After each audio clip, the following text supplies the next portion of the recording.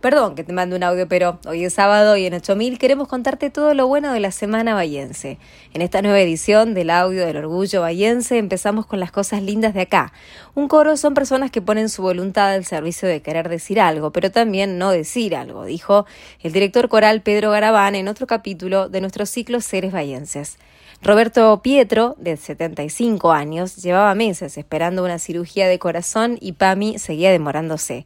Fabiana Rivero nos mensajeó para hacerlo público, lo hicimos y, además, le trasladamos el caso a Álvaro Díaz, responsable local de la obra social. Ahora Fabiana nos volvió a escribir. Roberto recibió el turno para su primera cirugía en el Español. Las rampas es lo que más me gusta de andar en bici, subir y bajar rápido, dijo Emma Gerdes, de 8 años, rider de BMX Freestyle, que espera pronto disfrutar del Parque Olímpico. La asociación local recibió un subsidio para avanzar. El Cirque 21 360 dio un show gratuito para 200 pibes que van al merendero Corazones Solidarios. Es que cuando se quedaron varados durante la pandemia, tuvieron que salir a vender frutas y verduras y ese centro social de Villanosito les dio una mano grande comprándoles mercadería.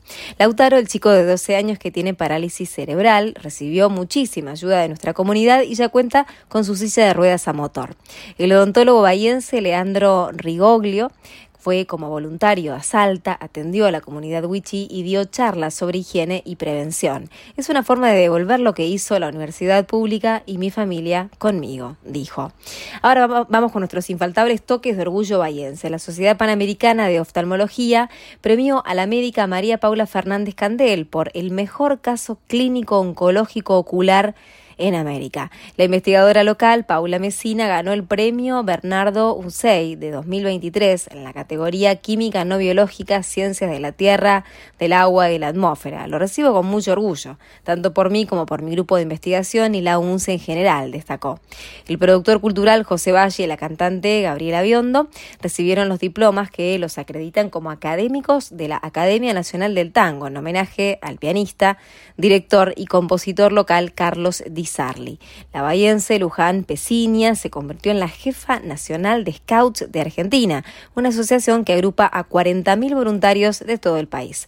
El hooker Francisco Lauzarreta apoyó 2 tries en la victoria de Argentina M3, que significó el título en el primer Super Rugby America's Future.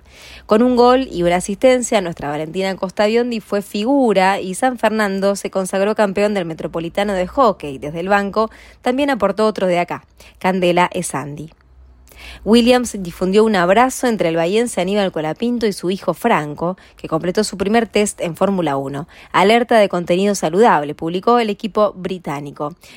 Nico Paz, hijo del bahiense Pablo Paz, metió un golazo en la victoria del Real Madrid 4-2 sobre el Napoli por la fase de grupos de la Champions League. Bueno, eso es todo por hoy. Ya sabéis, nos ubicás en la página 8000.ar, en las redes como @8000bahía y en el email orgullobahiense@gmail.com. Soy Agustina Arias y me despido. Gracias por estar ahí. Y perdón que te mande un audio, pero